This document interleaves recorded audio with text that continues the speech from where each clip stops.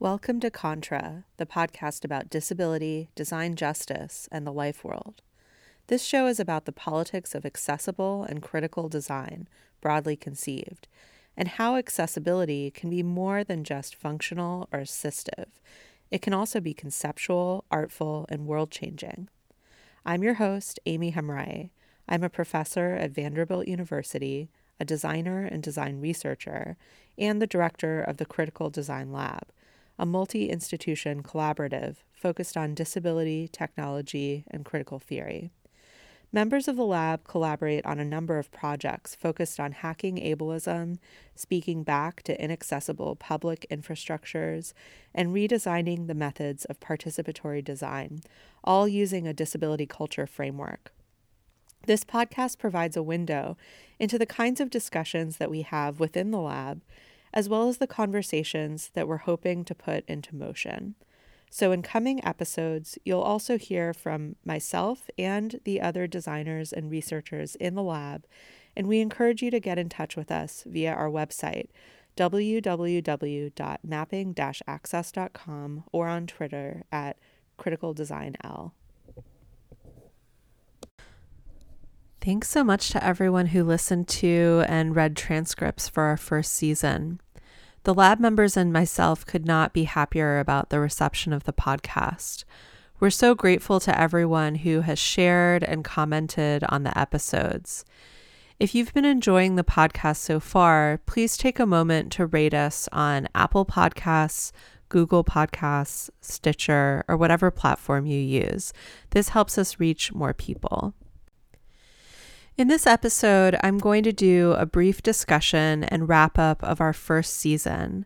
I'm also going to get a bit into the motivations for making a podcast like Contra in the first place. In the early years of the lab, it was very common to engage in collaborations and conversations about disability and design that took either one of two forms. Most of the time, I found myself doing some of the work that we would call Disability Culture 101, explaining that disability is a culture and for some people a shared experience that can produce design, and it's not a pathological condition. The other type of conversation I often had was with other people who were part of disability culture. We talked about how Disability 101 does not get us very far. The conversations we have outside of our communities start to be the ones that we have within them. 2 years ago, I opened up the lab to graduate students and junior faculty outside of Vanderbilt. The goal was to create a broader community, as well as to give my own undergraduate and graduate students access to mentorship and collaboration with disabled artists and designers and other disability studies scholars. We spent a great deal of very useful and creative time reading texts, sharing cool projects, and engaging in what we call co-mentorship. This is a model in which in between meetings, we're each assigned to pair up with one another and have at least one meeting devoted to workshopping our individual projects. From these conversations, we started to develop a shared vocabulary and set of resources. We came to understand our work as part of the lineages of CRIP activism and politics, as well as design. And eventually we came to a point where we had a long list of people we wanted to talk to. So this is when we came up with the idea for a podcast. It seemed that instead of having these conversations just amongst ourselves, we ought to record and share them with other people. We wanted to do this as a cultural archive for the future of disabled people and designers. Secondarily, we thought that designers, academics, and others would also make use of this archive. But something that was very important was to begin with the assumption that our audience was already invested in disability culture. We thought that this would be just as effective as doing Disability 101, but that it would provide sustenance to our own work and the broader communities in which we are engaged. So producing this podcast included multiple types of expertise. Kevin Gotkin and Jara Moshe helped those of us who had never recorded anything before, including myself, figure out how to configure microphones, record, and edit. There was a lot of trial and error in the process, and so in some episodes, you may hear differences in audio quality because of this. Season 1 of Contra reflects a range of people who first came to mind when thinking through what it would mean to have a disability culture infused design lab at a university that was also multi-institutional and collaborative. Some of the interviews took place in this first season because of things like travel schedules, where I was going to be for a workshop or the date of someone's visit to Vanderbilt. Others came about because of conversations lab members were having or publications we were working on. So several of the episodes in this season and in the next feature people whose work appears in the special issue of the journal Catalyst on cryptechnoscience, which I co-edited with Kelly Fritsch, David Serlin, and Mara Mills. And there are more of these to come.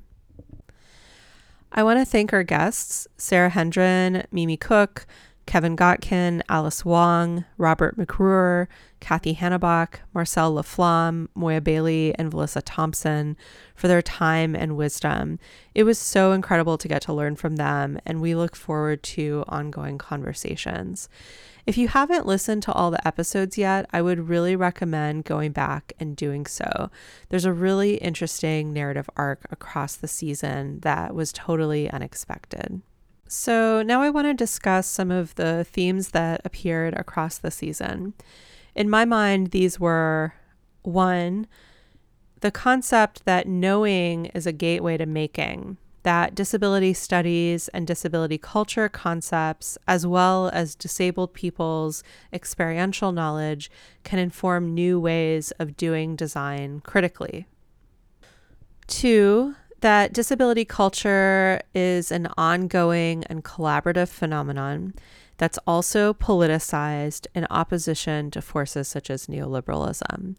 And also that disability culture and disability justice are a means of future survival.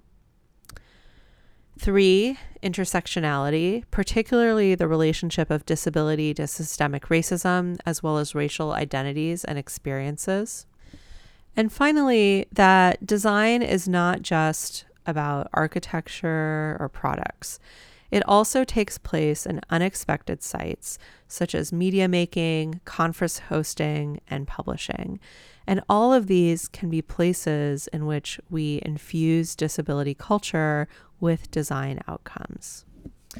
Since it's come up in a few different episodes, and if you're interested in reading more about these themes from a historical perspective, I'll just say a bit about my book, Building Access, Universal Design and the Politics of Disability, which was published by the University of Minnesota Press in 2017.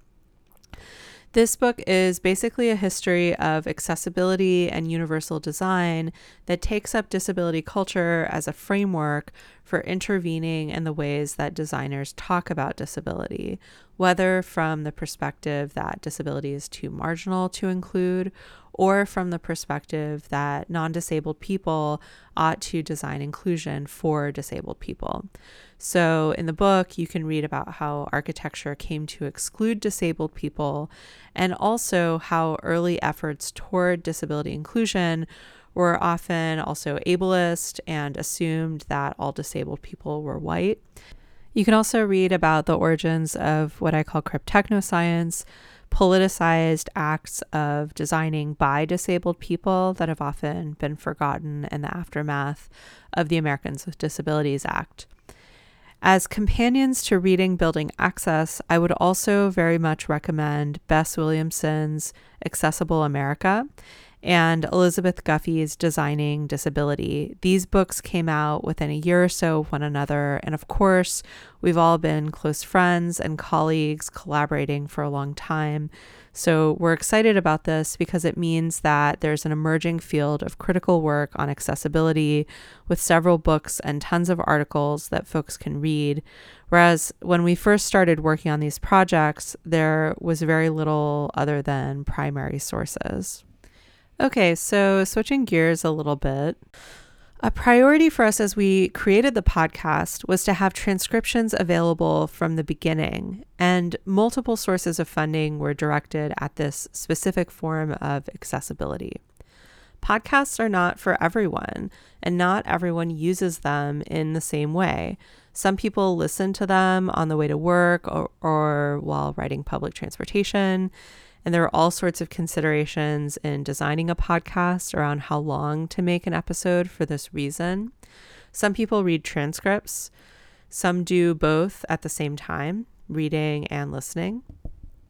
For a long time, I had a really hard time paying attention long enough to finish episodes of most podcasts.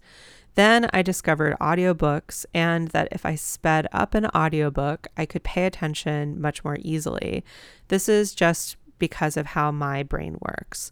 Listening to Contra in the production process has been really interesting because I found out that sometimes I speak much more slowly while being recorded than I do in everyday conversations. But because I tend to listen to everything at double speed, this is fine for me. And I would encourage you to try it out if you think that that may work for you too. Okay, so where are we going from here? I can share that next on our agenda is an even more ambitious lineup of guests who will discuss disability culture in relation to multiple forms of cultural production, including design, fashion, and dance, and who will share their recent publications and scholarly archives with us. We're also working on an exciting new project of hacking the podcast form itself. This goes back to conversations that we had with Alice Wong and Marcel Laflamme and Kathy Hannebach in this season. We're trying to ask the question of why a podcast just has to be an MP3 file. And in the spirit of critical design, we want to explore ways that podcasts can, for example, incorporate American Sign Language, video, image descriptions, and other features that are central to specific and multiple disability cultures. So our goal with these episodes is not to produce a single standard of accessibility to say, this is the most accessible type of podcast and all podcasts must do this one thing, but to use media and design for open-ended experiments in what we think of as unfinished crypt technoscience. So we're off for the rest of the summer, but hope to be back in the fall. Until then, please be in touch if you have any questions or suggestions for future episodes. And thank you again for listening and reading the transcripts. You've been listening to Contra, a podcast about disability, design justice, and the life world. Contra is a production of the Critical Design Lab. Kevin Gotkin, Amy Hamrai, Cassandra Hartblay, Maggie Meng, Jera Moshe, and Leah Samples.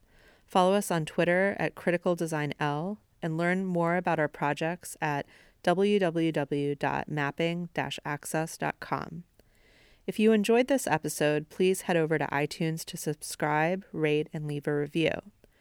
The Contra podcast is licensed under a Creative Commons Attribution, Non-Commercial, Share-alike, International 3.0 license. That means you can remix, repost, or recycle any of the content as long as you aren't making money, you don't change the credits, and you share it under the same license.